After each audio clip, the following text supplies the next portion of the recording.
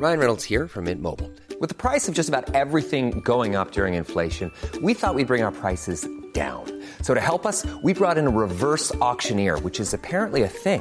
Mint Mobile Unlimited Premium Wireless. How to get 30, 30, bit to get 30, bit to get 20, 20, 20, bit to get 20, 20, bit to get 15, 15, 15, 15, just $15 a month? Sold! Give it a try at mintmobile.com/switch. $45 up front for 3 months plus taxes and fees. Promo rate for new customers for limited time. Unlimited more than 40 gigabytes per month. Slows full terms at mintmobile.com. A lot can happen in 3 years, like a chatbot may be your new best friend. But what won't change? Needing health insurance. United Healthcare Tri-Term Medical Plans, underwritten by Golden Rule Insurance Company, offer flexible, budget-friendly coverage that lasts nearly 3 years in some states. Learn more at uh1.com. Get up to 30% off wedding jewelry at BlueNile.com and remember the joy of your wedding day forever. Blue Nile offers everything from diamond and lab-grown diamond wedding bands to classic pearls, earrings you can design yourself, even gorgeous sapphire pieces for your something blue. Whatever you choose, Blue Nile's pieces are all graded for excellence, for a lasting memento as brilliant as the love that inspired it. Right now, get up to 30% off at BlueNile.com. BlueNile.com. I'm Sandra, and I'm just the professional your small business was looking for. But you didn't hire me because you didn't use LinkedIn Jobs. LinkedIn has professionals you can't find anywhere else, including those who aren't actively looking for a new job, but might be open to the perfect role, like me. In a given month, over 70% of LinkedIn users don't visit other leading job sites. So if you're not looking on LinkedIn, you'll miss out on great candidates like Sandra. Start hiring professionals like a professional. Post your free job on linkedin.com/spoken today. Hey, Dave. Yeah, Randy. Since we founded Bombas, we've always said our socks, underwear, and T-shirts are super soft. Any new ideas? Maybe sublimely soft. Or disgustingly cozy. Wait, what? I got it. Bombas. Absurdly comfortable essentials for yourself and for those facing homelessness. Because one purchased equals one donated. Wow, did we just write an ad? Yes. Bombas. Big comfort for everyone. Go to bombas.com/ACAST and use code ACAST for 20% off your first purchase. Hey, it's Sharon, and here's where it gets interesting. Raise your hand if you want salon perfect nails for just $2 a manicure. Yeah, me too. With the Olive & June Mani system, you can say goodbye to expensive services that take hours and hours and love your nails more than ever. I would know. I've been doing it for years. Get 20% off your first Mani system with code PERFECTMANI20 at oliveandjune.com/PERFECTMANI20. That's PERFECTMANI20 at oliveandjune.com/PERFECTMANI20. The following is a presentation of the Force Center podcast feed.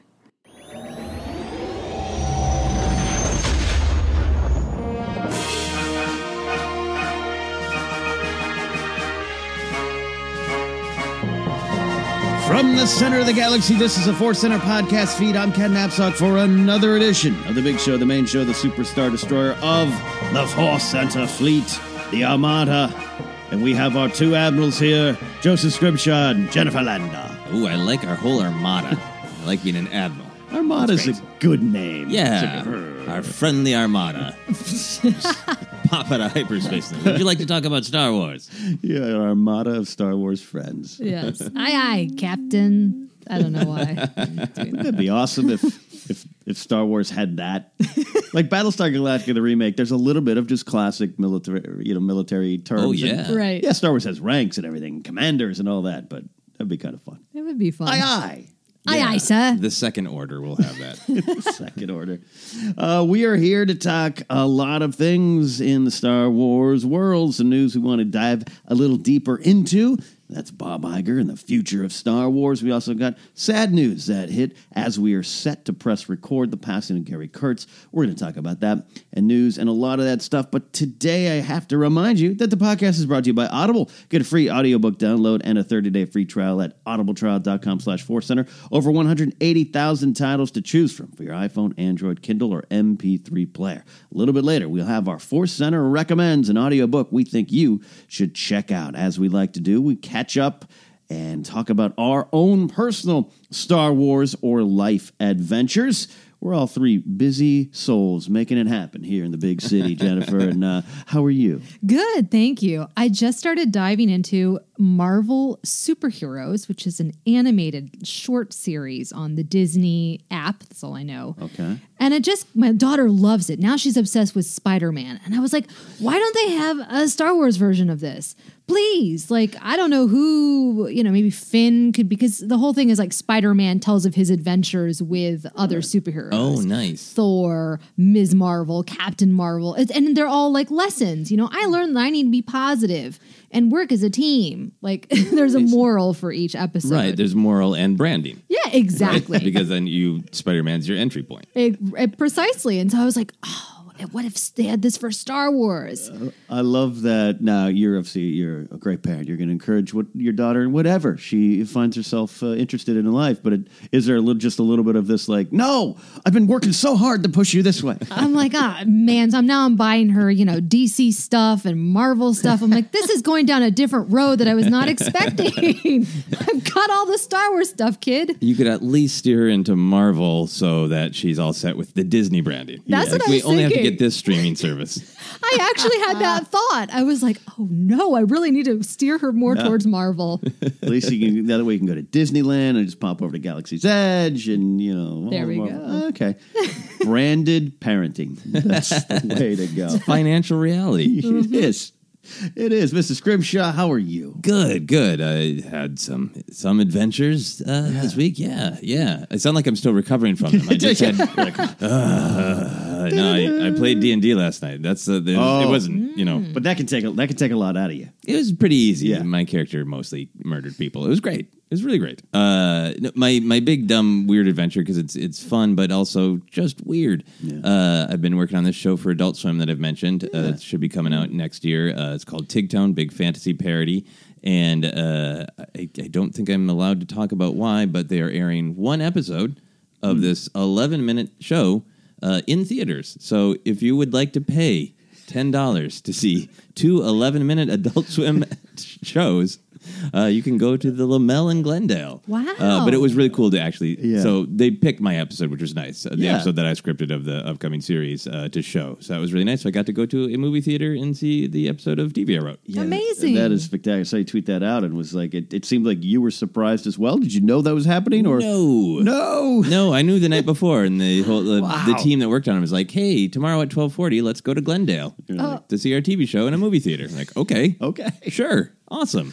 It's a weird world out here in Hollywood land. Yeah, but that's so a great exciting. experience. Yeah, it was really cool. It was really, really cool. That's cool. Your name and what we not quite lights. What did we say? You said in lights, and I was like, it's very fast lights because I'm credited, but it's real fast. Real fast. Like, there's my name.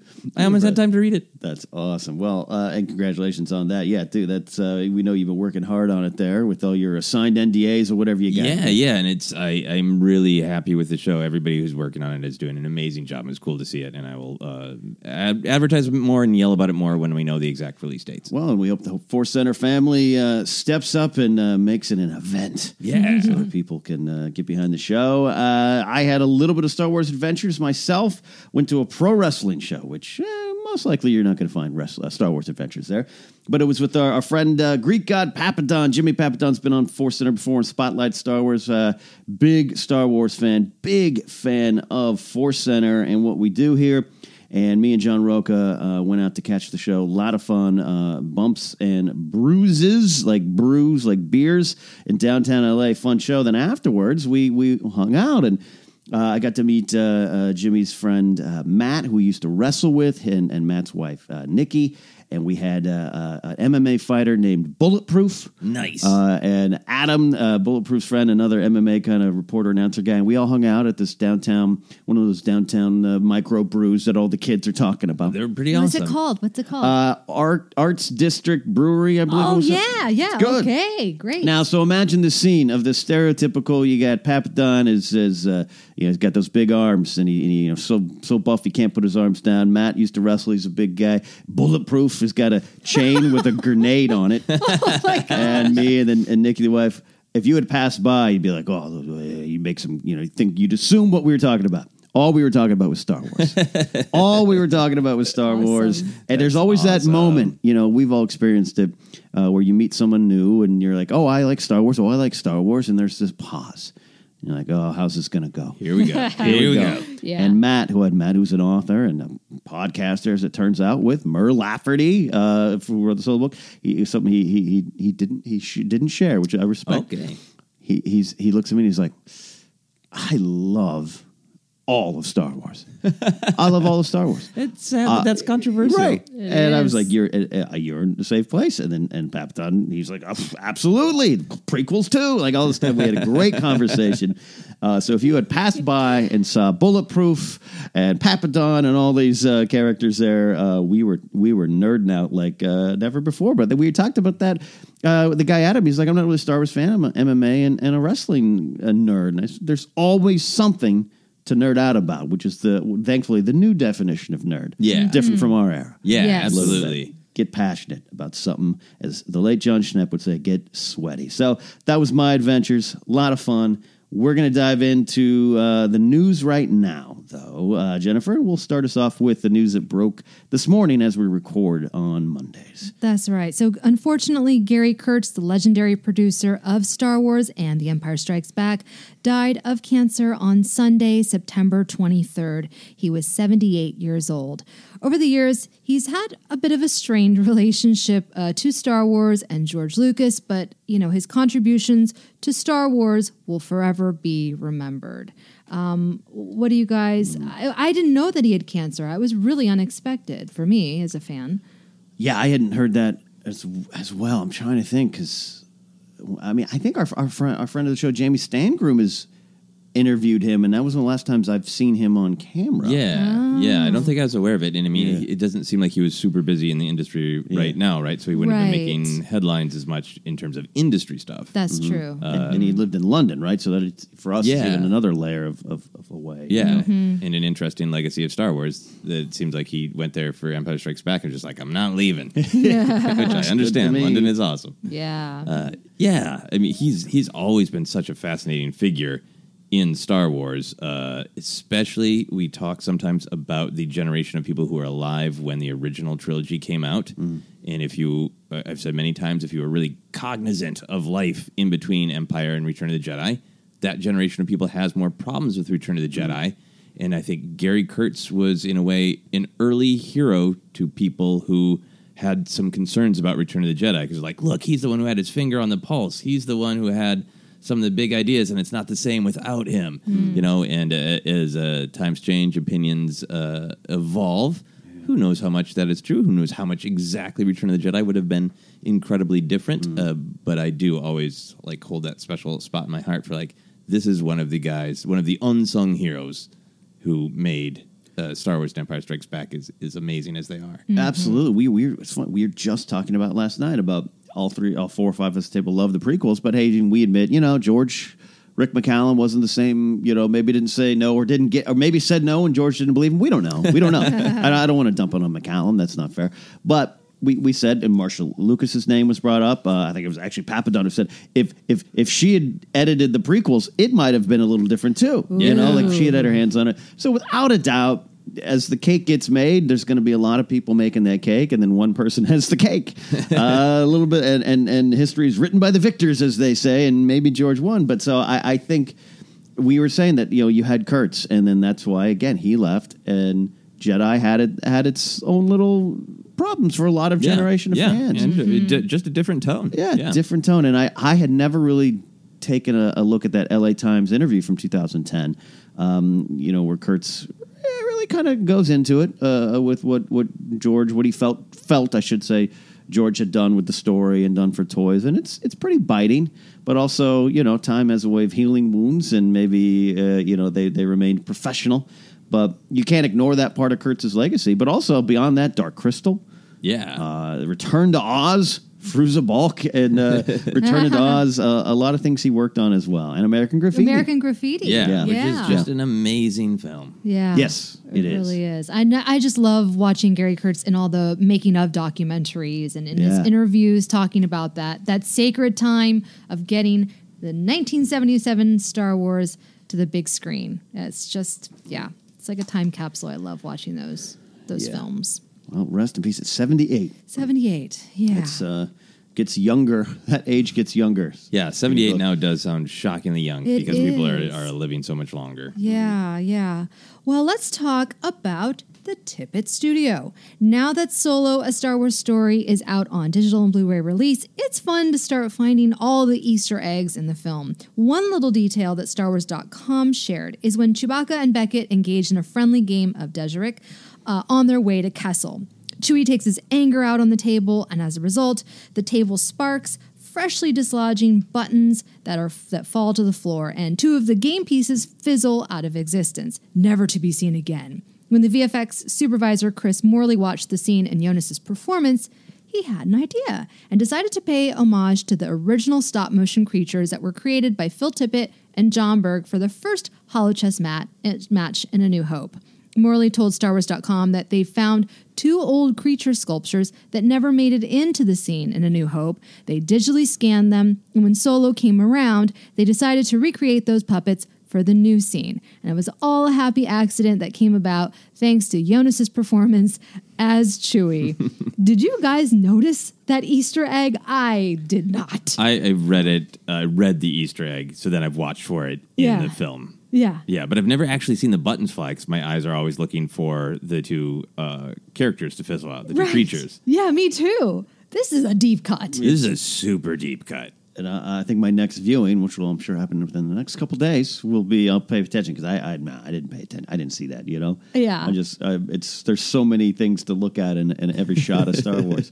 But I love that stuff. Much like we talked about the headphone reveal, about Lando's headphones also being A New Hope. I just love those little details. It's fun. I feel like there could be like a documentary or even like just a fictional reaccounting of the entire history of just that damn holochess. Yeah. I know. Because it was a there's all story. that drama of it being done at the last minute and being like what Lucas at the time thought was just like the perfect icing on the cake. He couldn't believe that Tippett was able to do that at the last minute. Right. And these 2 didn't get done and on, and then coming back for Force Awakens. Yeah, and then they were like where they couldn't find the 2 pieces, and I think it was who was it? Dennis Muren. Dennis Muren, who had it like in a cabinet. They're in my cabinet Yes. with my glasses. Yeah. Right. What a story to bring Love these that. It's characters so cool. on screen. Okay, so it shouldn't come as any surprise to anyone that Galaxy's Edge is going to have crowds. Thankfully, Disneyland has already gotten a head start on figuring out how they will manage the traffic flow to the new Star Wars land. In order to accommodate the expected massive crowds, Disneyland has begun quietly removing fixed seating and planters throughout the park. For example, brick planters that formerly ran along the front of the Haunted Mansion have been taken out. Disneyland officials said that eventually all of the removed seating will be replaced in other ways. Like instead of benches and planters to relax on for free, they're adding more seats in the restaurants so guests can relax for a price in air-conditioned seats. The biggest hurdle for Galaxy's Edge is that it is located at the back of the park, which means that guests will have to walk through most of the existing lands to get there. So this obviously sounds like a good start, removing planters, but there's got to be something drastic done, right? And this is going to hinder you guys from wanting to even go to Galaxy's Edge the first month because of these crazy crowds. I mean, I'm just sort of. We hope that we can find some way to finagle some sort of press passes, right? Yeah. I mean, Right, as a exactly. group, so we can see it and know it to be able to talk about it. But yeah, I did relate to some of the exact sections they were describing as choke points that it was hard to get through because people were creating little bubbles around those seating areas. That is true. So I think in terms of just like, it's a choke point, like almost like military precision of like, no, we can't go through that pass. We'll be killed. We'll be trapped. Yeah, exactly. It Forget totally- Fantasmic. It totally feels like that. I'm like, well, if you're going to ambush somebody, it's here. This is the choke point. So it like I understand the practicality, but then the brutality of. I was going to write it down as a joke, and it's like, wait, no, that's true. That's what they're saying is you have to pay to sit at Disney now. Yeah. Mm-hmm. Soon, if you want to look at the sky, that will be an additional price. The Disney Sky, which has no aircraft in general because they've blocked the flight path. Oh, yeah. Look, I love Disneyland. I really do. I'm one of those, like, I get giddy and excited like a 7-year-old, but even that, you can't help but be a little cynical. Yeah. But I also trust them in the sense of they know how to do that kind of stuff. And Jen, you know, from being on the inside there at times, right? I mean, they have that stuff in mind. The lack of gum is my favorite thing, that they don't sell gum in the park. Right. And if you see gum, it's like a censor point for the parade. All these weird, I'm fascinated by those things. So the fact that they've got this, we'll see. I do love that area you talk about. Now we're going to Disney Center. By Haunted Mansion is one of my favorite churro and hot chocolate spots. Where I love to sit and people watch. No, it is a good people watch. So I don't have that bench to people watch. Star Wars fan I may be, I'll be a little grumpy. Yeah, you got to stand and watch, right? Yeah. Come on. They should make some like great, fun, interactive space of just like sit the F down, castle. Just like that's what you do here. Oh man, we'll go to Toontown and you see a lot of parents kind of like squeezed up on benches next to each other. Yeah. That was tough. So in more Galaxy's Edge news, Disney is sparing no expense to make the experience for guests more immersive. One way they are doing this is by having interactive characters roaming around Batuu and potentially getting up in your business. Disney Newscast is reporting that at least 5 characters will play an integral part in the Star Wars adventure at the Black Spire Outpost. There's a bounty hunter, Harkos, who will mainly hang out in the cantina. Harkos is known for being one of the most ferocious and grumpy bounty hunters in the galaxy. Like him. There's V. Marathi, who is a female spy for the Resistance, and a character from the Phasma novel. There's rumors that she could actually be part of the stunt show in Galaxy's Edge. Another character we'll meet is Doc Onder, who is an Ithorian collector that is supposedly willing to trade any treasure if the price is right. And of course, there will be more familiar characters like Chewie, BB-8, 3PO, and also it looks like Hondo will be making an appearance in the park. How will you feel if you're trying to buy a Bantha plush and all of a sudden Ithoria comes up to you and tries to bargain with you? Pretty great. This Doc Onder, if this is true, is a payoff from John Kasdan's Epic List last week. Yes. Because that one of his bullet points was, hey, you hear Kira mention a character named Doc Onder. Remember that name? Yo, you're right. So, so I think the idea is Doc Onder is a trader. He was selling Dryden and maybe Maul some of these cool antiquities. And now he's hanging out in Black Spire selling antiquities to us, the tired Disney people who can't sit down. Which makes Solo the most connected property to Galaxy's Edge with the Black Spire reference in this. You're right. Wow, look at that. Yeah. Look at that. Coming together.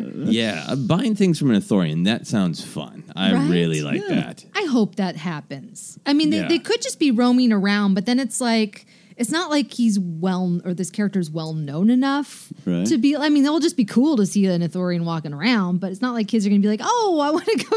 Well, maybe they will. I don't know. Yeah, I think they'll buy into it. It's just when he pulls out his chip reader and has you swipe your credit card, it'll be be fun.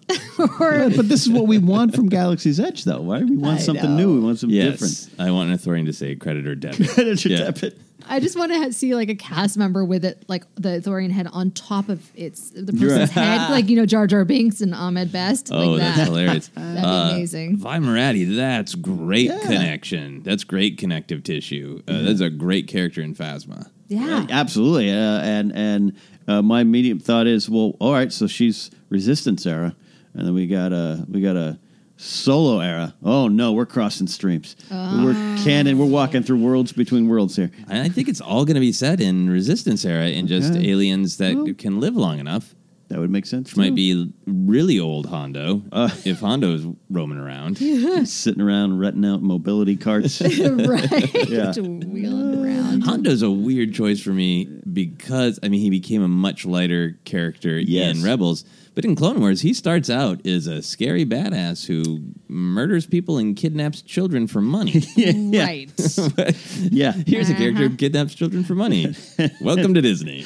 And suddenly he's a lot different in Rebels. I think Hondo has his followers, his fans. Yeah. So that's a good choice, I suppose, but different. Yeah. So the big news of the week comes from our pal Bob Iger. The Walt Disney CEO sat down with the Hollywood Reporter and talked about the upcoming streaming service and the future of Star Wars. Iger blames himself for rushing to put Star Wars movies out every year. Quote, "I made the timing decision, and as I look back, I think the mistake that I made, I take the blame, was a little too much, too fast. You can expect some slowdown, but that doesn't mean we're going to make films. That doesn't mean we're not going to make films. J.J. Abrams is busy making Episode 9. We have creative entities, including Game of Thrones creators David Benioff and D.B. Weiss, who are developing sagas of their own, which we haven't been specific about. And we are just at the point where we're going to start making decisions about what comes next after JJ's. But I think we're going to be a little bit more careful about volume and timing, and the buck stops here on that, end quote.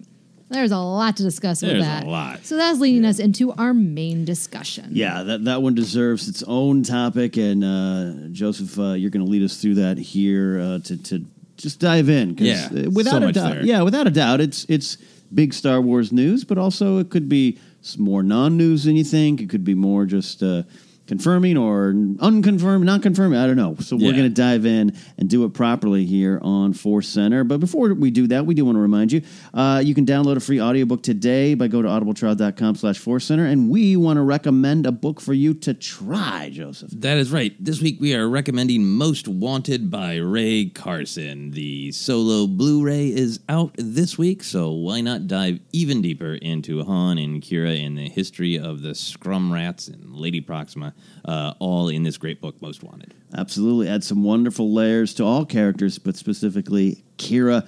Love it. So check out Most Wanted if you want at audibletrial.com/Force Center. Again, that's audibletrial.com/Force Center. Get a free audio book and a 30-day free trial, and it helps out the show directly. All right.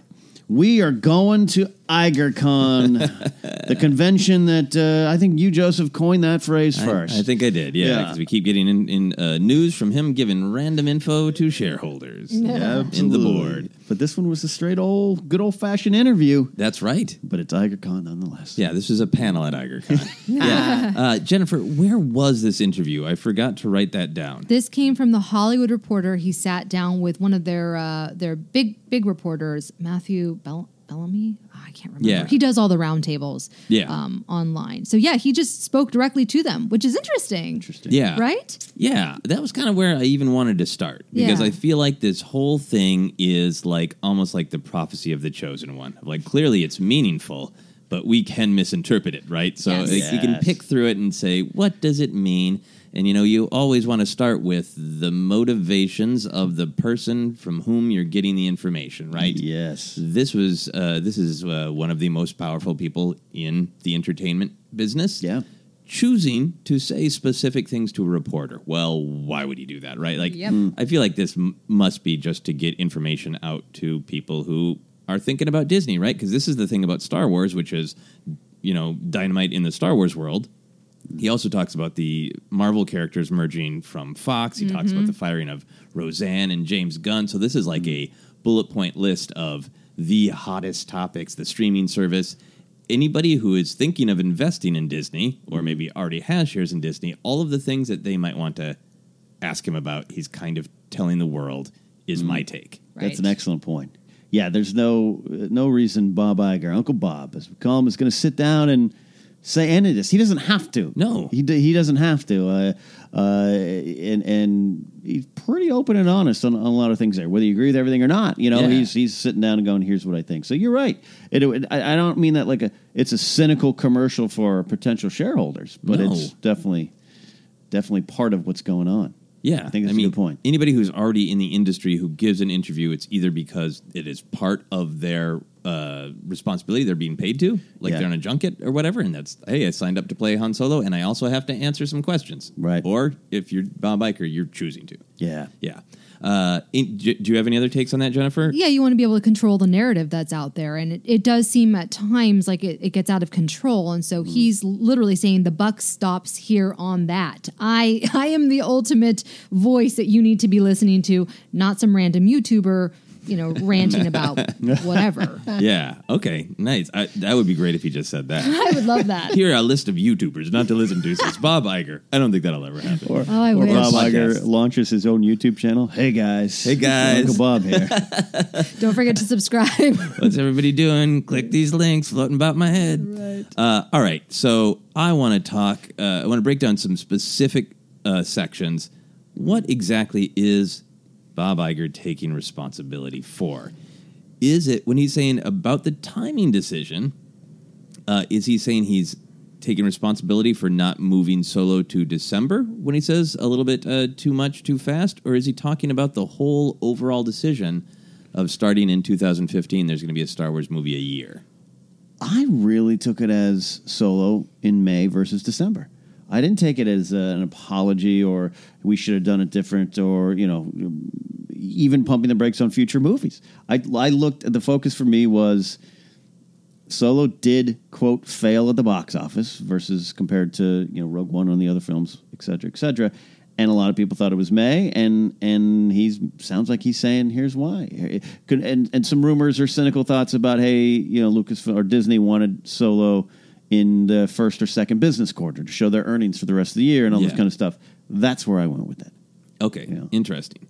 How about you, Jennifer? Yeah, I think it's actually yes to both things. I think he's taking responsibility for Solo not making as much money as perhaps people were hoping for. And I also think that there's been a lot of drama, and it's been very, very public with all these Star Wars films. And so I think, they did kind of rush, from the sale to The Force Awakens. It was fast. And so some people have criticized, they didn't really have much of a game plan or kind of figuring out what is our course, somebody overseeing that. Obviously Kathleen Kennedy, but I do think that he is taking responsibility for kind of rushing things right off the bat. Yeah. I should also just give the context that the specific question or rather statement that he's responding to is many believe Disney should pump the brakes and not put out a Star Wars movie each year. Right. So I think it's interesting that even after reading that actual sentence that teed him up to what he was responding to, I immediately interpreted as I made a bad decision about when Solo came out. Because we wouldn't be maybe having this conversation about pumping the brakes if not for that. But he is responding to this each year.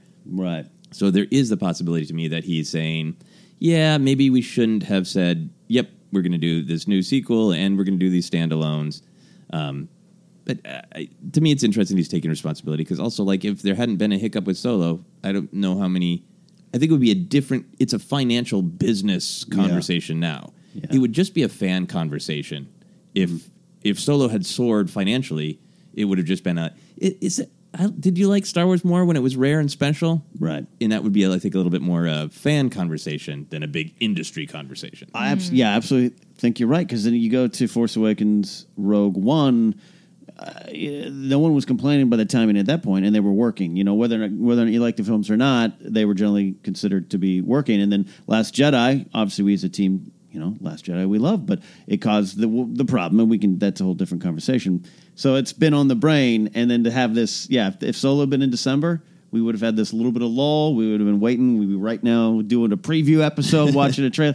Yeah. So it just seemed scrunched up. Yeah. You're right. Yeah. You're right. So I wonder if there's just an instinct that that's what he should be apologizing for, because that's what we, the fans, think the move was. All right. Why do we think he's taking responsibility? Because, again, in the larger context of this interview, just a couple questions earlier, he claimed that firing both Roseanne and James Gunn was not his decision. Right. That the teams involved in both of those came to that decision and then asked for his thumbs up. And he's like, yep. And he really dances around taking personal responsibility for either of those firings. So why do you think he is really making a point of taking responsibility for the timing and volume of Star Wars movies? Well, that's a damn fine question when you frame it that way, because the belief is that Uncle Bob is the one who picked up the phone and said Roseanne's done, right? And just because of the speed of it, right? Yeah, the speed, exactly. And I could see it happening that fast, and it lands on his desk that fast, or his breakfast nook at home, whatever. Gosh, I don't know. Yeah. I know. I'm going to guess. Go. I'm going to guess. And I really think it's to protect Kathleen Kennedy. Yeah. I think he's like, you guys are all up in arms saying Kathleen Kennedy this, Kathleen Kennedy that. It also is some way to be like, look, guys, I'm the one that's really in control and calling the shots on a lot of these things. So don't blame it on anyone else but me. And maybe some of these problems that we've had with Solo not making all the money or switch up with director, whatever it is, he's like, maybe those things could have been prevented if I had not released a movie a year or whatever it right. is. You know what I mean? Given the marching orders, Disney gave the marching orders to Lucasfilm, yes. i.e. Kathleen Kennedy. Yes. You must put out this number of movies. Exactly. Yeah, they were just doing what he told. Yeah. And he's taking responsibility for that. I commend him. Yeah. And it might just be that the three cases are different in that way. There's no reason to think they'd be the same. Yeah. It could be very well that the team behind the Roseanne came to him and okay, thumbs up, good decision. Meanwhile, this has been this business that's been playing out since 2012. He obviously would have his hands on it a little bit more. So that definitely makes sense, because I definitely think he was the one making a lot of the shots, calling a lot of the shots, going back to even 2012, 2013. So I guess it makes sense. Yeah, for me, it makes sense that is what is going to calm fears based on Solo the most. To say, look, it's not this complex moving parts. I can just make better decisions. You don't need to yell at Kathleen Kennedy or Lucasfilm, because I will just fix it next time. So don't worry about it. Like, to me, if you feel like if you had money invested in something and you went to the boss and like, how can we fix this problem? He's like, I won't do it next time. Thanks, bye. Right, yeah. So more careful about volume and timing. What do we think that means? Because that could mean at least a year between movies. I'm not going to ever try to scrunch them up like I did with Last Jedi and Solo. Right. But it could also mean, if he is saying it was my bad to have a movie every year, are we to expect what he's saying is 2 or more years between Star Wars movies? I think that's more possible than I even thought when this story broke last week, because they're not stopping anything else. The live action TV show's happening. Resistance is launching in a mere matter of days, really weeks. So maybe it's this kind of digging through where they might pull back on the movie, meaning 1 every 2 years or something like that. Definitely not 2 a year. That's not going to happen. But this idea that Star Wars as a brand or a franchise is slowing down kept all those headlines on the YouTube videos that Thursday and Friday were kind of rubbing me the wrong way, because I didn't get the sense that was what he was saying.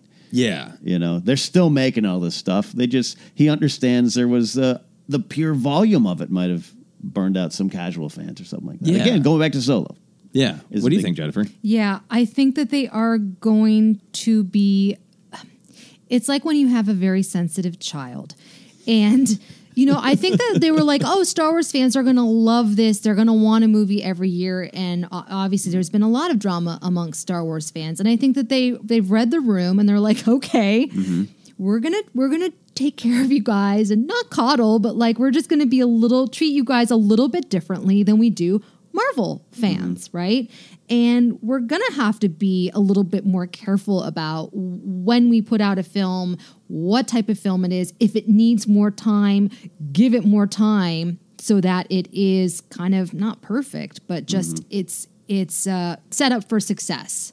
Yeah. Because I think with Solo, if they had just let it breathe and kind of just let that timing go to December, I think that it would have been a totally different reception at the box office. Yeah. Because what's happened now is that we have some angry fans that are like, see, our boycott worked. Right. And it's like, no. It's just, casual fans or non-Star Wars fans were just like, Deadpool 2 and Marvel Disney being unable to get out of its own way with Avengers Infinity War. Right. To me, I think those are bigger factors. I am still seeing tweets this past weekend of wonderful fans, Force Center fans, and just Star Wars fans in general, tweeting either us or me specifically, going, I finally saw Solo. Wow, that was really good. I don't get the hate. And the digital release, they just saw it. And that to me speaks of, I had Avengers, I have Deadpool, Solo. Marketing was different. Those are the things. Those are the things. And so, you're right. The other people taking credit, take all the credit you want. It wasn't the case. Yep. Yeah. He says specifically you can expect some slowdown, which is nice and ambiguous. So there's a part of me that also feels like, well, let's take a step back so we can gear back up. Like, even if there is going to be a pause, I feel like they have to still have that Marvel model in their mind of what if. And if they could set up the right thing that has some rolling energy to it. Like if they're in the right position to be like, hey, it turns out you guys did like that Solo, so let's do a Lando, Darth Maul, Kira, Boba Fett, 4, 5, 6 movie series, right? Yeah. if they could get that to work, that's a series that had momentum of its own. I'm more than sure that they would go back to a little bit more of a speed up than a slowdown. And maybe that also is like the Rian Johnson trilogy and the Dave and Dan series or whatever it's going to be. Those guys can build up their momentum. I think part of the thing is we've had a different director for every single Star Wars film, and so multiple ones with the problems. Yeah. Right. So it's not like anybody can really hit their stride. I think that maybe this is a smarter approach to kind of hand these auteurs, if you will, like, here, make some Star Wars films for us. Yeah. And kind of get that ball rolling. Well, and just no one else has cracked that formula of Marvel that the movies feed into one another. Right. For the most part, Ant-Man and the Wasp has nothing to do with Infinity War except for there's a connection. I'm not even going to spoil it, but there's a connection, and everybody who's a Marvel fan knows, even if I'm not that interested in Ant-Man and the Wasp, I'll watch a 2-hour movie because I know at least 30 seconds are going to relate to this other story that I really care about. Wow. And I feel like there is still got to be that hope that there could be that kind of momentum created with Star Wars movies rather than the total stop and start of utterly unrelated standalones. And look, they're still in a way early on in the game. 2015 is not that long ago, and they started making these in 2012. You Joseph are more of way more of a Marvel expert than I am. I enjoy the movies, right? You are fully immersed in the world. But you go back to Iron Man working spectacularly. Iron Man 2 was rushed. Favreau didn't have the time. It was release date filmmaking. It's not considered one of the better ones, and it's almost forgotten. And I think Feige had the plan clearly. And he's maybe once in a lifetime plan genius. I don't know.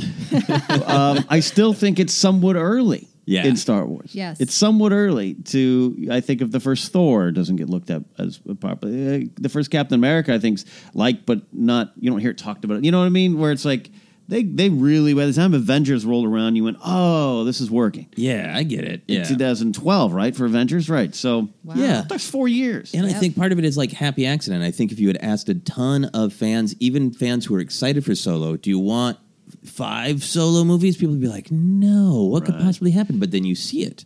And then you see the possibilities. And it happens more organically because you let the audience decide, I want more. Rather than the creators. Right. And that's all very interesting to me. What comes next after JJ? The big question. So let's break this down, too. He says we're going to start making decision about what comes next after JJ's, referring to episode 9 like it's a deli. Good old Jimmy J's. JJ's. What comes next after Jimmy John's? So if they're just starting to make those decisions, if there's going to be a Star Wars movie in 2020, we will have to start hearing about it soon, right? Because production has to start soon. That's an interesting line to focus on that because, one of our phrases we love using here, we're not in those meetings. We can hear a lot of different things, but we're not in those meetings. That makes you lose confidence in the creative vision of Lucasfilm. Like they're just now going to make this. So that even causes me to go, whoa, why would you do that? Why would you do that? I just think you could still have everything on the table. And what he's just saying is we're going to decide what meal we're going to serve next. Yeah. It's all there for us. We're just going to make some decisions after good old JJ. Yeah. What are you thinking, Jennifer? How do you react? Well, I think it was Kathleen Kennedy who a couple of years ago was like, after episode 9, we're going to go back and kind of recalibrate and figure out what the next steps are. So this kind of seems right in line with what they've been saying all along, is that they're going to kind of assess everything, and they've got a lot on their plate. Right. Galaxy's Edge, the streaming service, there's just a lot happening, Star Wars Resistance, there's a lot happening. So I think it's natural for them to be like, okay, what worked? What didn't work? How should we move forward? We know that they put supposedly a film on hold that was already in pre-production. Yeah. So it's not like they have stuff if they want to get that ball rolling, but it seems like they're just like, nope, let's reconvene and figure out what our next stage is. Yeah, I agree. I feel like they have the solid beginnings of probably at least 3 movies that they could push go on and maybe catch up to a 2020 release. Do you, as Star Wars fans, want a 2020 Star Wars movie, or do you want to skip a year? I want one. I want one. Yeah, I mean, the idea of skipping a year doesn't bother me because we talk about that special feel. But yeah, I want one. This is fun. Yeah, this is so damn fun, and it's not 2 a year was something I might have been against just because. I do like sitting in that theater and feeling, but you will never have that feeling from Force Awakens again. And so, we say that a lot. We'll never have that feeling. 2015 from 2005, we'll never have that feeling. So I'm already I'm excited for Resistance. I'm excited to start hearing Favreau stuff, but I'm like, give me some 9 stuff. Like, I'm ready. Yeah. How about you, Jennifer? When is Favreau's series coming out? We don't know for sure. We know the streaming service is late 2019. We don't know if Favreau's show will premiere with it. The other thing to think is sometimes when we hear TV series, those of us who are older, our old brains can go, oh, a show that lasts from September to no, it's 10 episodes. Yeah, that's 2 sittings probably for most of us. Yeah, you're so right. 10 to 13 episodes. It's not. It won't be like there's a TV show running all of January 2020. It's like no, there'll be a TV show that we all watch the first 2 days that it's released. Oh my gosh, you're so right. Yeah. Different World premieres September 15th after the NBC lineup. June the next year. 24 episodes. Oh my gosh, but to me that would kind of satisfy my need for Star Wars is giving me Favreau's series in 2020, and if they need a little bit more time to make a film, okay, you guys take your time. I want it to be right. Yeah, I'm all right with it. I'm tired, so I don't mind taking a break. I just need a break in general. Yeah, well, I get that feeling sometimes with the novels or the comics. That's why I don't read them weekly now. I go to my comic shop once every 4 to 6 weeks and am reminded of how much I pay in comics when you pay in one sitting. Just because I can't catch up 3 to 4 new ideas. So taking a break in that way, that's realistic, especially because we cover it, we talk about it. But at the same time, that's more has actually been okay. The pacing's been fine for me. I don't know why. I don't know. Yeah, I feel like as a fan, I agree with you. I feel like they only come out every once in a while. That was a magic that we had that we don't have now. And now to me, they feel like a really good burrito. And if I had one week and somebody was like, would you like a burrito again next week? Or would you like to wait a year and a half so that burrito is even more special? I'd be like, no, I really enjoyed it. I'd like another burrito now. Thank you very much. Yeah, I eat a burrito every day. Right. Wait a minute. Maybe I want Star Wars 3 times a year. Yeah, I want to know. And I just feel like if they skip a year, that means we're probably starting to get into the possibility of one of these new sagas starting, which might even mean this might be the last year to shoot in. Like, let's try one more standalone, and see how it goes. Right. This might be an Obi-Wan window. So I think that's partially why I feel strongly about it. I feel like if they're going to shoot in a movie, it would be Obi-Wan. Yeah, because I am okay to Jen's point of get it right. Johnson's trilogy, because he's starting from scratch. You believe some of it. He got off a plane and was told, "Hey, how about you want to make a trilogy?" Okay, I want him to have time. That makes sense. Dan and Dave, I still contend they are clearly probably sketching some ideas out, but they are buried in post-production on that show. They're going to take it home. Game of Thrones. So I would expect maybe that being part of the slowdown just means we're going to make sure we're not going to always do release date filmmaking, which is the bane of Hollywood for a lot of people. Yeah. It works a lot with Marvel now. Because they have a system. Because those movies are still cooking for years. Yes. Right? Yeah. Yes. It's not just a sudden response. Right. But a lot of the we optioned this script, and it's the release date will be May 15th, 2023. Like, oh, you already know that, and I get it. I get the business sense. Why those box office opening weekends are key. You start planting your flags, but it doesn't make for good storytelling all the time. So if that's part of what Bob's saying, Bob, you are a shareholder, so I am. I own. You have a right to call Mr. Iger Bob. One share, I think. You can call him Buh. Let's talk about what is next in terms of Star Wars. Not only is what we want as fans, because we talk about this, but since we've been putting kind of our more industry businessy hats, speculation hats on, what is also best for Star Wars? Because I think sometimes we tend to just think about, what do I want? Right. And that's not what Bob Iger or Kathleen Kennedy can do. They have to think of what will work for the most amount of Star Wars fans and still be true to Star Wars and all that. So there are 2 sagas in development. Right. You got Dan and Dave and Rian Johnson. That leaves not much room for anything else if they are slowing down development. Should there only be the saga movies in the theaters?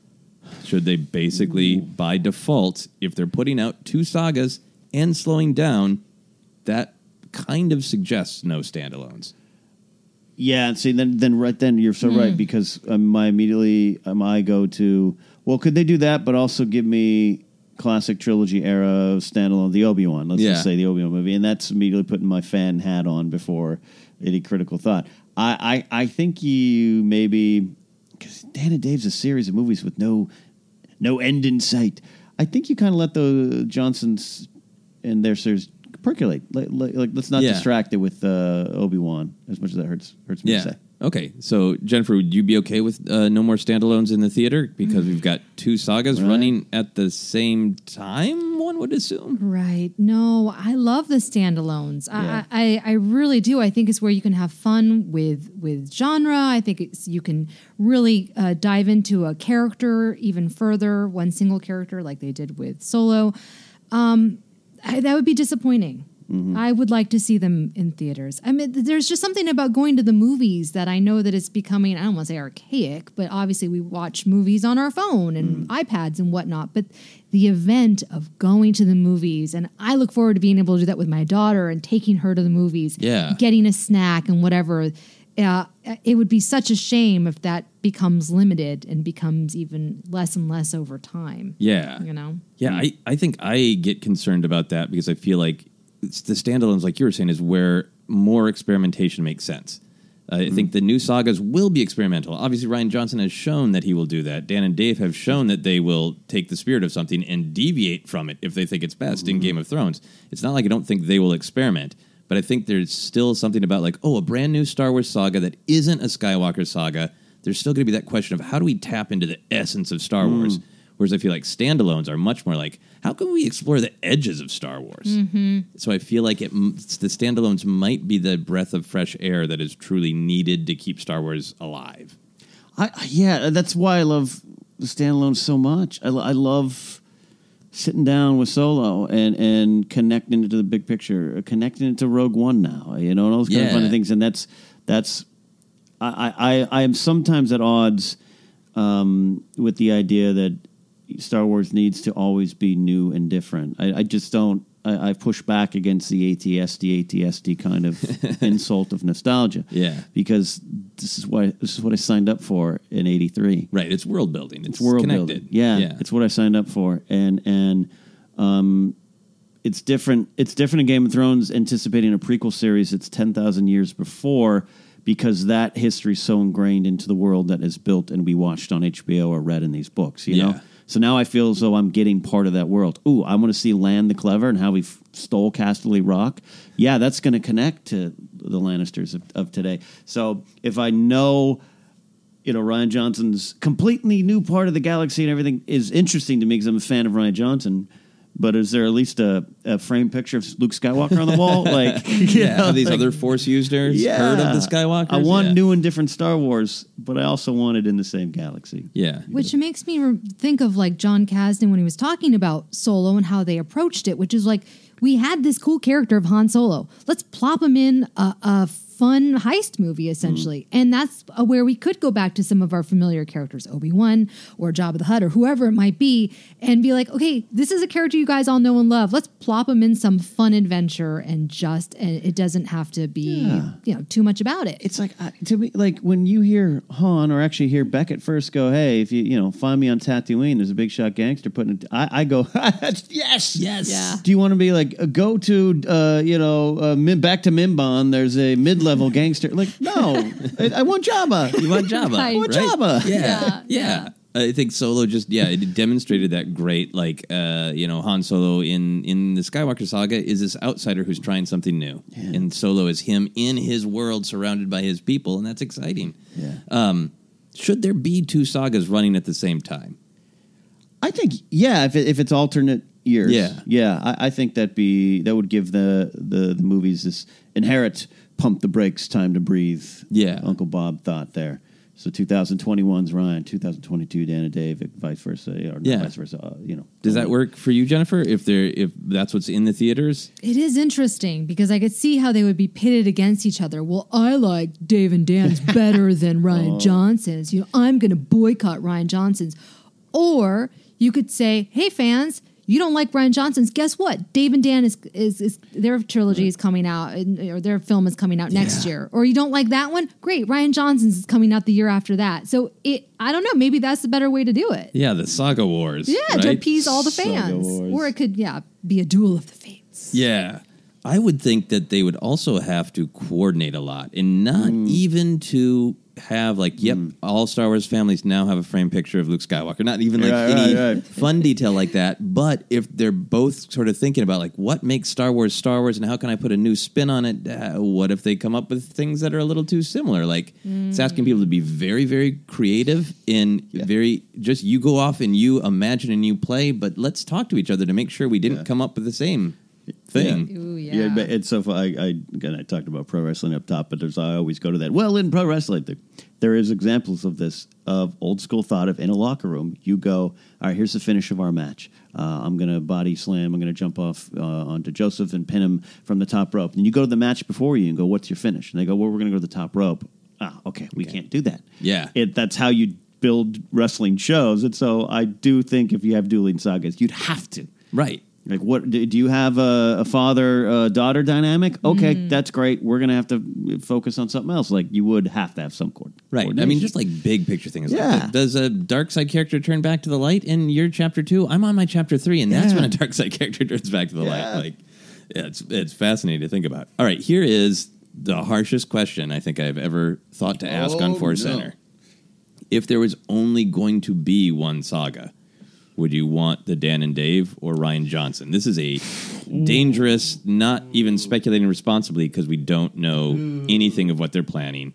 It's just, I fear that this day will come that Lucasfilm will consider, wow, both sagas at the same time.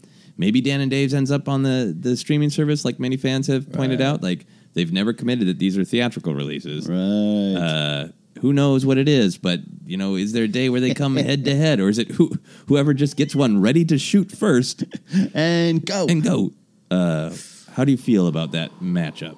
Ooh, Jen, do you have are you leaning somewhere? This is no contest for me. Yeah. Yeah, no, I mean, Ryan Johnson. I want to see Ryan Johnson's saga. I think that I love The Last Jedi. I love what he did with The Last Jedi. He is a real auteur. And I think that, and not to say that Dave and Dan aren't, but there is something about Ryan Johnson that is reminiscent of George Lucas and so many great filmmakers of the past. And yet, he's not afraid to take risks. So to me, that's why I would be excited to see his saga. I know that Dave and Dan are going to come up with something good, but Ryan Johnson could blow my mind. Yeah. See, out of loyalty to Ryan and just being a fan of what he did, and protective of him as the abuse he's received, I would choose that. Now, obviously he's a big Game of Thrones nut. I trust Dan and Dave, but it also might be a little bit going back to what's your point, Joseph, about what you as a fan. If it's Old Republic, I'm intrigued because I want to finally learn, but I'm not connected to the Old Republic like a lot of other fans are. So, all right, if Dan and Dave do an Old Republic series, and we don't know for a fact that that's what they're doing, we should point out. No. If that ends up on the streaming service, that would be fine to me. Yeah. To me. That's the difference. Yeah. I lean a little toward Ryan Johnson for the same reasons of that. I feel like the Star Wars really needs that mix of new and old, and I think he will bring some new while really respecting the old. My interpretation of The Last Jedi is that he is challenging classic ideas of Star Wars in order to reaffirm them for the next generation. So I don't think he is tearing things down. I think he's building things up in fresh new ways. So I'm excited by that. That said, if I just had a business hat on, if I was just a cartoon from the 50s chomping on a cigar going, money, money, money, money. And Ryan had an amazing idea. And then Dan and Dave were just like, we're doing the Old Republic. There's something to me that I just business-wise think Old Republic is the smartest place to go. Yeah. Because you have the familiarity of everybody knows the Jedi and the Sith. Well, here's a time where the Jedi were more violent. And they had whole wars. It's just... hundreds of exotic characters with lightsabers fighting. Yeah. You have that as your baseline, then you can be as creative as you want. You know, it could be an Ithorian as the lead character. You know, Right. you could have so many new ideas starting with that. And you know, yes, you can have rhythms of anything you want in any of the other movies, but you're also totally not attached to anything. Yeah. You're right. I mean, you're right. Yeah, you're right. You're right. You're right. You know he's right. Yeah, you know, you're Boy. yeah, no, yeah. You're right because I've from the day the news was announced about Rian Johnson's trilogy, another time, another place. I'm like, well, okay, but you know, there's so many questions. I'm excited to see what he does. Yeah, and maybe he is doing the Old Republic. And maybe he is. Yeah. Maybe Oh, he boy. is. You know. Oh boy! But I hope for his sake he isn't. yeah, right. Oh my yeah. goodness! But yes, the creators of the Game of Thrones show, who adapted this giant world and this powerful battle for a throne and ice dragons, they're giving you what you've wanted, the Old Republic, and we've got a bunch of new creators and directors coming in, working with them on it behind it because they're not going to probably direct it. Boom, that works. Yeah. That works business wise. Yeah, but at the same time, now I feel guilty because I think sometimes the financially wisest thing to do is to take the most creative risk, and that's often what pays off. So, man, I think this is just a good way to illustrate that these are not easy decisions. No, yeah, for, right. Yep. For the people making them about what we're getting for our Star Wars. We got a great question from a fan that wrapped into this conversation perfectly, so I wanted to share it. It's at Alejo No Number. And Alejo says, with Disney doing a show about Loki with Hiddleston, do we have a chance to get a big budget miniseries with Mark Hamill?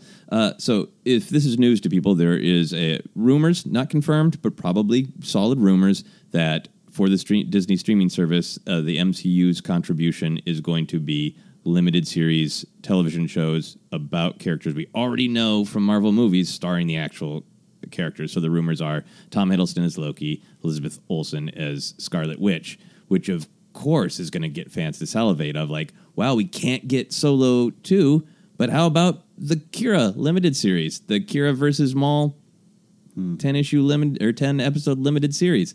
Alejo's specific question is about Mark Hamill, and for myself, I would say I'm not sure if Mark Hamill is going to do that, but I wanted to open up the specific Mark Hamill question to you, but the larger question of if those kind of juicy storytelling possibilities are there with the streaming service, would you rather have stories told that way and just have one saga running in the movie theaters?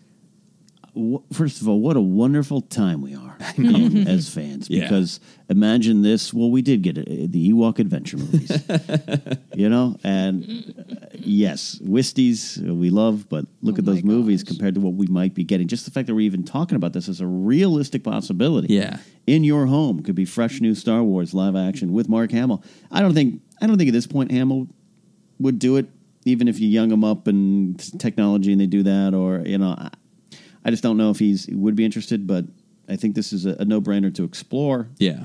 You know, makes sense for Marvel. Yeah. And if you're getting Hiddleston to commit to that, because, again, it's a different era, I think Ewan would absolutely want to do an Obi-Wan short series. Yeah.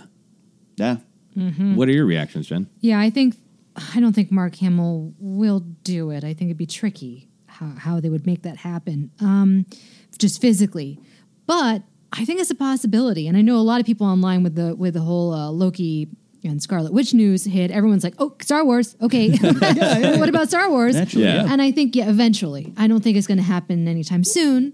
Yeah. But I mean, you you got Favreau with a multi-million-dollar TV series. Yeah. That's pretty damn good. Yeah, you know? exact. Good point. Yeah. Good point. The whole thing, taking their time. That's let that breathe. Yeah. How would you feel, Jennifer? You were talking about the special experience of actually going to the theater. Imagine that this just does become very popular storytelling, and we can get basically the rest of this whole underworld story that John Kasdan is talking about, except for it's a TV show. There's an Obi-Wan TV show. There's a Jabba the Hutt TV show, custom made for you. But that means that in the theater, it's just the big sagas, maybe every couple of years apart. Are you happy with that picture of Star Wars? Yes, because my husband and I tried to go see a movie this past Saturday, and we were running behind, and we were like, oh no, we're now 10 minutes late. Oh no, we're now 20 minutes late, and there's no way we could get dinner, and we have literally 2 hours with my mom there to babysit my daughter, and I'm like, when is this movie going to come out on release on digital or on demand or whatever? I really want to see it, but we just can't. So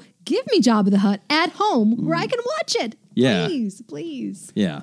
Yeah, technology's changed to the point where your home viewing experience is obviously much better than it was. Is it the same? No, it's not the same. And you want to still go to the theater to see the big event movies. And as my dad would say, I love the ones with special effects. I want to go see those. So yeah, would I rather see Obi-Wan in the desert on the big screen? Yes. Oh yeah. But knowing that I can be at home in my sweatpants with the frozen pizza, which I had the other night and thought of you, sir. Oh, thank you. This is what the age we're in now. Yeah. And I'm grateful for that. So, yeah, I'd be happy. Yeah, there's some things that I would love to see in the big theater with the whole fan experience, but at the same time, I am just grateful if we get more options to hear these stories with these great actors. All right, just a couple questions left in our main topic. If you accept this idea that Star Wars does need to evolve to thrive, what do you think should change for you and what should stay the same? Because I think that's a part of that slowdown, is really looking at what makes Star Wars special if there's gonna be more of it. I start from here. Creatively, I've been really happy, but I know that that's maybe just me or us or everything. Not that everything's been perfect, and I wouldn't expect it to be. Just ask the late Gary Kurtz about Return of the Jedi. I mean, seriously, that starts back then. It's like it's so.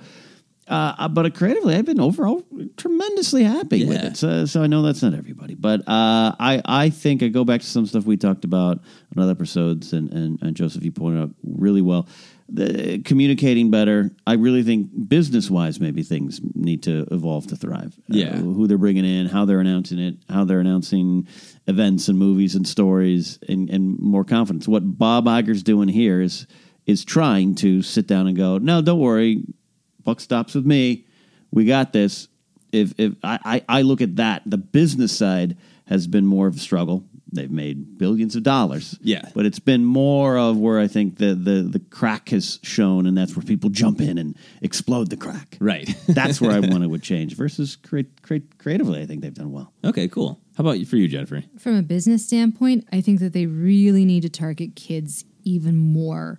When I look at that Disney app and how smart they are with these shows, there really is something for every type of kid with these classic kind of Disney characters. And so if you applied that same model to Star Wars, it's not quite the same, obviously, but it is one way to really get those young fans hungry so that they're wanting to see. Because like right now, I feel like the movies are starting to go a little bit older, than when we grew up with Star Wars. And so I think that they might have to actually now, I don't want to say separate it, but keep us older fans happy and also bring in the younger fans, because they're the ones that are going to be lifelong fans, and that's how you make your money. Yes, they're going to inherit the lightsaber, yes. Exactly. You want to sell more toys? Give them more cartoons. Give them the Marvel superheroes thing, so they can get roped in. It's kind of it's not cynical, but it's hard. It makes it in some ways a little bit less special, but it's just reality. No, I don't think it's that cynical, because it's honestly like so has such rhythm with what's actually going on with Star Wars. Is how do we keep these ideas alive and then pass on what we have learned? Right. It's so generational. I think it's a great way to think of the business model as being generational too. For me, Ken, what you were saying about world building is really important. Of just like, this is what you signed up for. Yeah. Of this is how it looks. This is how it feels to be in this world. I feel like you always have to feel like you are being taken to a galaxy far, far away. I think all Star Wars content should always have at least a pinch of that George Lucas, it's for 12-year-olds. There's a sense of morality, that characters are really not just wrestling with a conflict, but truly wrestling with some big picture of hard moral decisions. Right. But then within that, I feel like they just have to go crazy with tone, with genre, with diversity of every kind of way you can interpret that in storytelling, in Star Wars aliens, in actual humans from the Earth in front of and behind the camera. I think like drilling down, finding those core ideas, and then being as creative as possible. Yeah, one of the big things is Star Wars went global right away, right? So now it's not just something that we all grew up with in America. As it's our little thing. This impacted the world. Yeah. So that's part of what you're talking about too. Is Star Wars has to, there's a lot of different people it's influenced. So now those people who it influenced get to help tell the new Star Wars stories. Yeah. That's where I see some of it too, the growth. Cool. All right, final question. It's kind of fun, but also painfully difficult. You can greenlight 2 movies. One that's just like, I don't care what anybody else wants. I want this. And one that you are making from a business decision of like, yep, I think this is the best way to move forward with Star Wars. Jen looks pain. I'm so sorry, Jennifer. All right. The one that I want is absolutely, probably your choice as well. We got to have Obi-Wan in the desert. We just have to. Even if it's 2 hours of him just cooking soup and telling the stories. And the one I want to make is as Luke is alive and he grabs a lightsaber and says, all right, I'm back from the other side. I stepped into the world between worlds, and now I'm here, and me and Ahsoka are going to take down the First Order. That's what you want, right? That's your business one? Yeah, that's my business one. Luke and Ahsoka teaming up in the world between worlds to go defeat all evil ever, right? Wow. They can open each door, step through, and just kick ass. And I got to give some props to my friend, the Greek god Papadon last night. He's like, I have this idea where Rey wakes up from a dream and Luke says, you had a Force vision. And then episode 9, and he by the way, loves episode 8. Yeah. He's just like, and then like Ahsoka's there, and it's like a rebooted Star Wars. Like she went to another timeline, it's like the Kelvin timeline. And it was so crazy. We're having a couple beers, and it's just like, that could work. Yeah, that could work. Nice. All right, Jennifer. Yeah. Okay, personal choice, Jabba and the criminal underworld. So it wouldn't just be him. It would be like an ensemble piece. That's obvious. For the best as an executive, the Old Republic. It just does not excite me. I'm sure that if I were to see it, I'd be like, oh, that's so cool. I can't wait, and I'd eat my words. But right now, I'm just like, it's such a safe choice. I know who it would appeal to. In the words of Toad from Toad and Frog, bleh. Well, what if the Old Republic began with like... So sorry, Jennifer. Sorry. I feel very strongly about this. I get it. We got to do an Old Republic counseling episode. Yeah. See all these YouTubers, I just want the Old Republic. Yeah. Give me that trilogy. What if the Old Republic started at Jedi school with like a 8-year-old girl learning the ways of the Force, and then there's some teachers. One of them's kind of a dark arts kind of professor here. So like Harry Potter. Yeah. I like what if it. it's that? What if it's Old Republic? It turns out to be just Star Wars Potter. Yeah, I mean, think part of the business decision with it is Old Republic. Some people will be upset because I don't think any movie versions are going to pick up. If they pick up anything, it's going to be very Thrawn-like. Of sure, that character exists, that character's cool in entirely different circumstances. Mm-hmm. And I think I think that's why it's a good business model, because it's got name recognition, but you could do anything with it. Yeah. All right. Yeah. All right. Yeah. To be clear, I'm feeling better. I don't think Dan and Dave, if they're not reading Drew Karpyshyn books right now. I don't think so. And going, all right, what do we? They're just like, cool. Here's some things we know about. I know they're Star Wars fans. Yeah. I mean, that would be funny though if they were making it like Game of Thrones. Like, we found there's only 2 or 3 of these books, right? How many did he do? He did. I know he did at least 3, but he did more. 3. Okay, the Bane trilogy, but maybe they're just like, okay, we'll just make that. Yeah. We're real good at making books, and these are done. These are done. So great. We won't have to. Goodness. All right, for myself, I desperately want that Obi-Wan movie. Yeah. I do think Old Republic is a good business model, but then I'm cheating and saying I also want a Kira movie. If I just got to make whatever I wanted, it's great. A Kira Underworld movie that continues that story. You got Maul, but you got Kira leading the charge, which is cool. All right, so thank you for going and being indulgent with me as we broke down the prophecy of Bob Iger. Yeah. I know there was some not responsible speculation, and I know that everything we just covered is stuff that people have really strong opinions about. So as always, these are our opinions, and we're always excited to hear other people's opinions as well. Absolutely. What'd you think about Uncle Bob and the big IgerCon convention that he held this week? We got to push that just to the point where we maybe create some Force Center IgerCon merchandise. That's right. We'll get on some T-shirts. Oh my goodness. T-shirts there. Now we're going to take some audience questions. This is from you all out there on Twitter, Facebook, and Patreon. Let's dive on in with the first question coming from Brendan Morris at Brendan Morris 26. He writes, think we could see Han and Enfys meet again during / post-Galactic Civil War. The interaction between them at the end of Solo makes me hope for this. Enfys could throw it back in Han's face because she was right. One day Han did feel differently. Good thought and question. Jennifer, what do you think about Brendan's thoughts here? Yeah, I was actually just watching this scene last night. It's such a great scene, and I really do want them to meet again.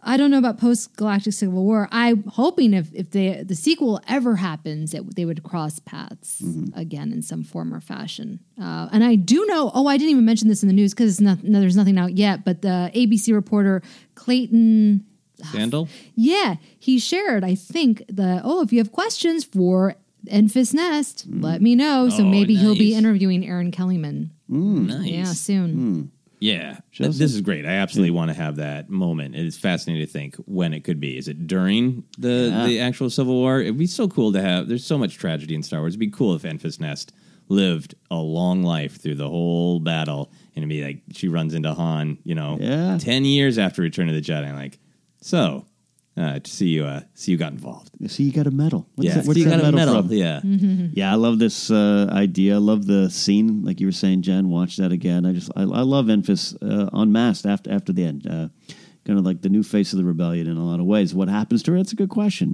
This meeting with Saw is interesting at the end of the novel. Really good. And obviously we know what happens with Saw.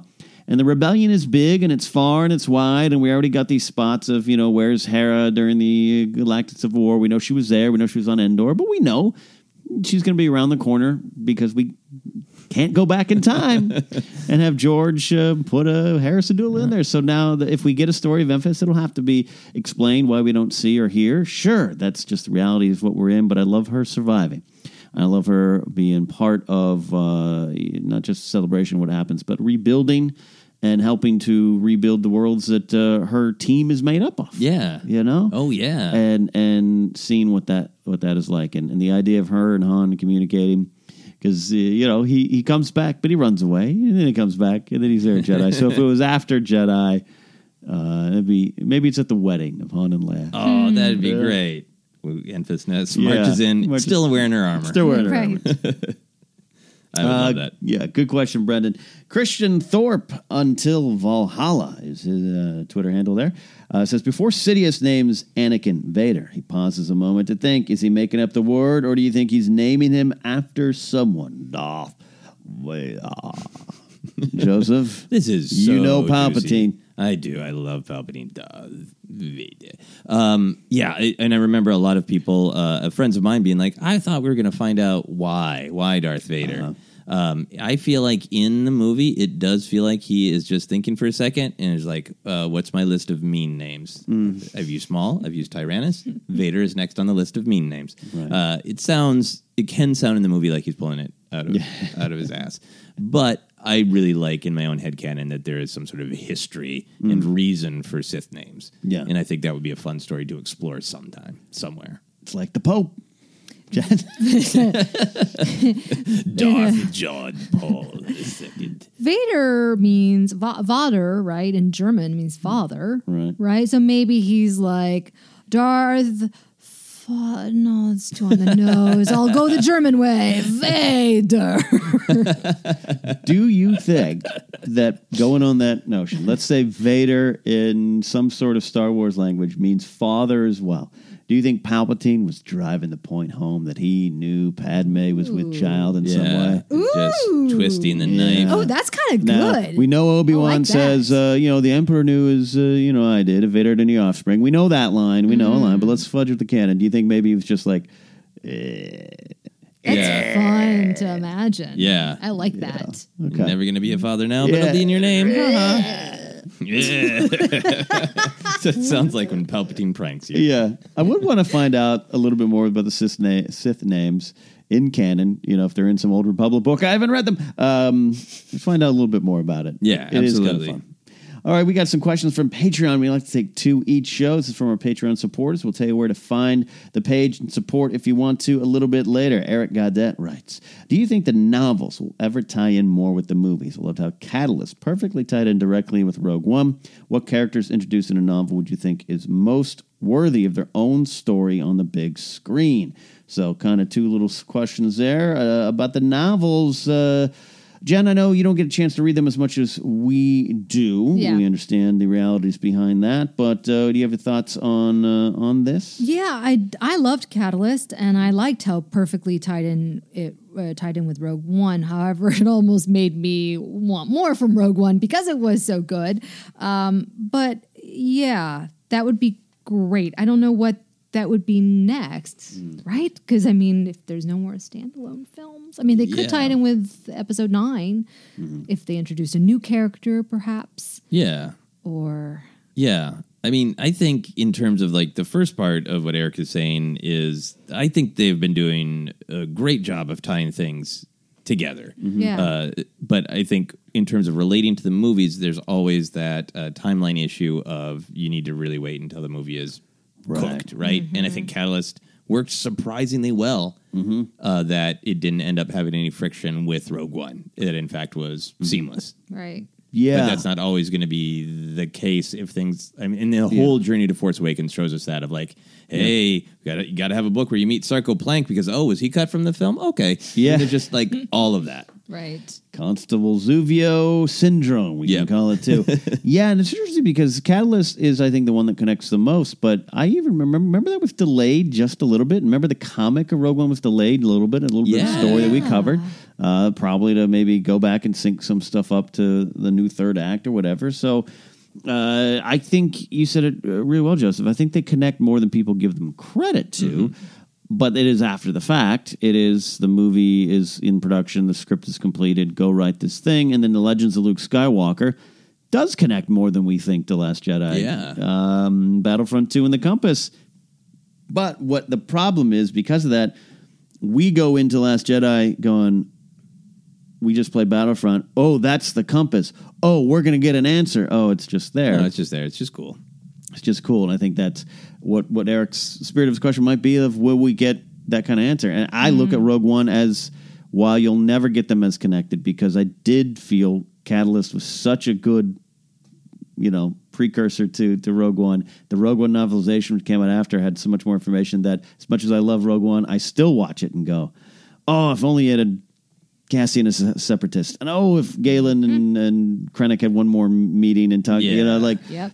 So you have to be careful because not everyone is reading those books. Yeah, absolutely. To his second question, I'm excited to see that V. Murati from a novel is going to be a prominent character allegedly at Galaxy's Edge. I think she's a great character. If could ever get a standalone movie or TV show from a book, that would be my answer. Okay, she's set up to be a hero.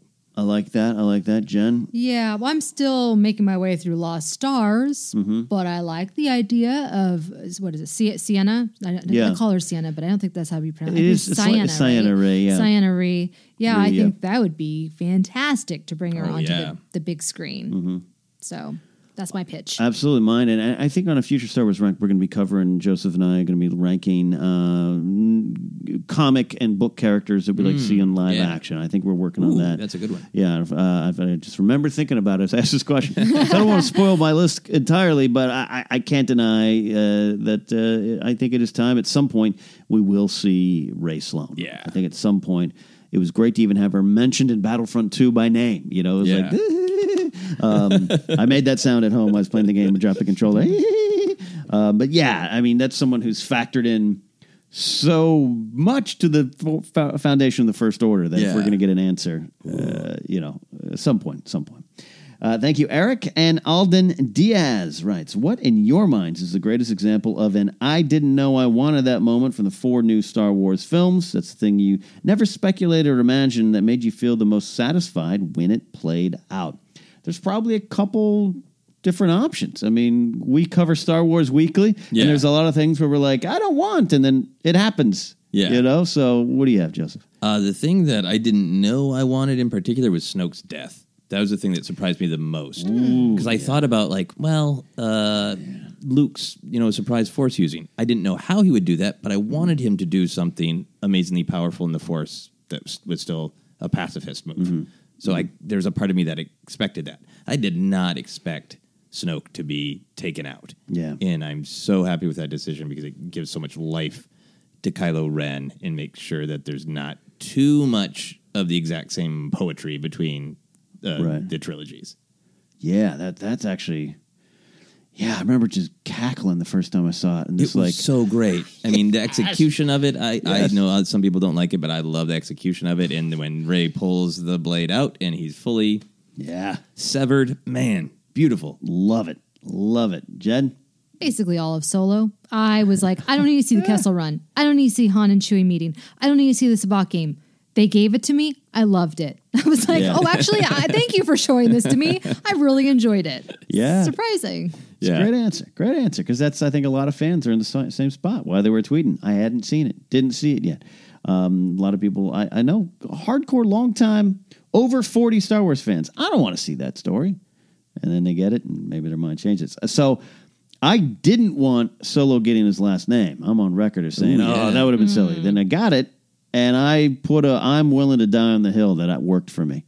And I even argued about it this week with someone who said, and I won't out them, there's someone in our community, our digital media community, was like, that's the only thing I've seen. I saw a little commercial for that. That is, he literally tapped me on the shoulder and goes, I feel so sorry for you as a Star Wars fan that scene's in the movie. And I said, I got to tell you, it's one of my favorite scenes.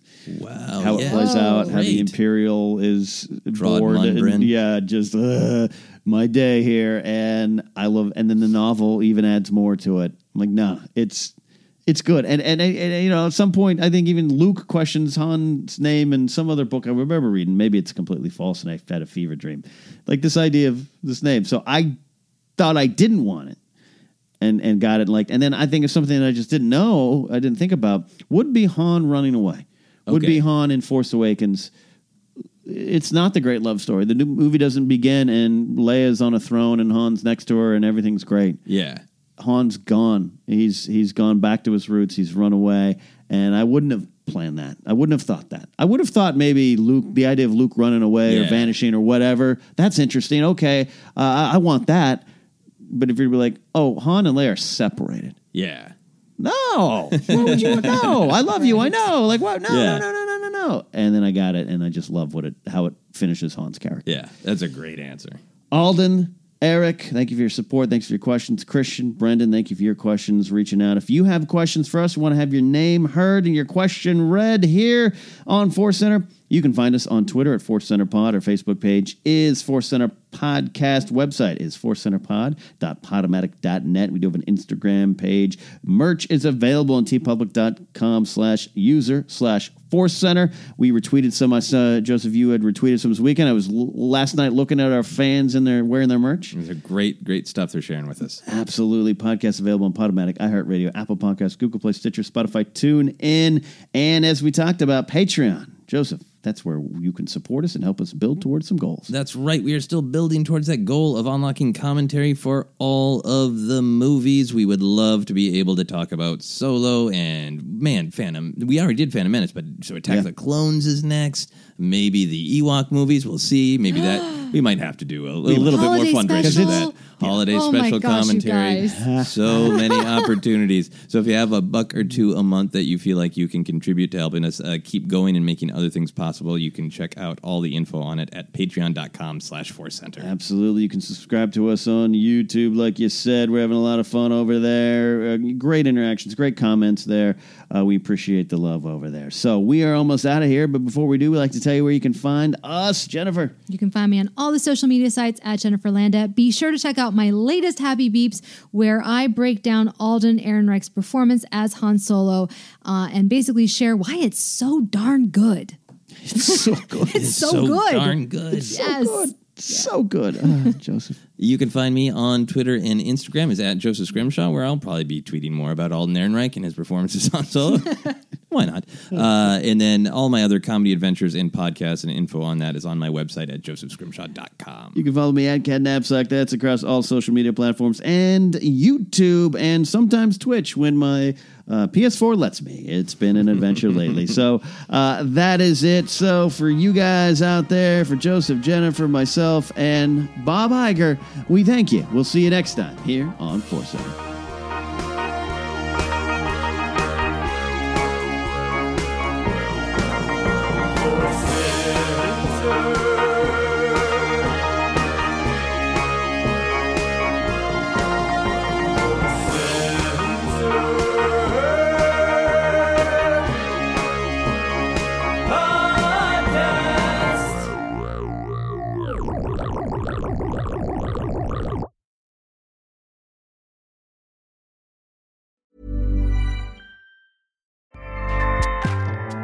Acast powers the world's best podcasts. Here's a show that we recommend. The Real Housewives is a guilty pleasure for most, but if you're looking to not feel guilty about that pleasure, tune in to Everything Iconic with me, Danny Pellegrino, where I break down all the messy moments and behind-the-scenes antics of Bravo's popular franchise. And on Everything Iconic, I also interview celebrity guests like Kelly Ripa, Keke Palmer, Drew Barrymore, Cameron Diaz, and more about their guilty pleasures, their past work, and so much more. So if you're pop culture obsessed and find yourself watching way too much reality TV like me, tune in to Everything Iconic with Danny Pellegrino, wherever you listen to podcasts. Acast helps creators launch, grow, and monetize their podcasts everywhere. Acast.com.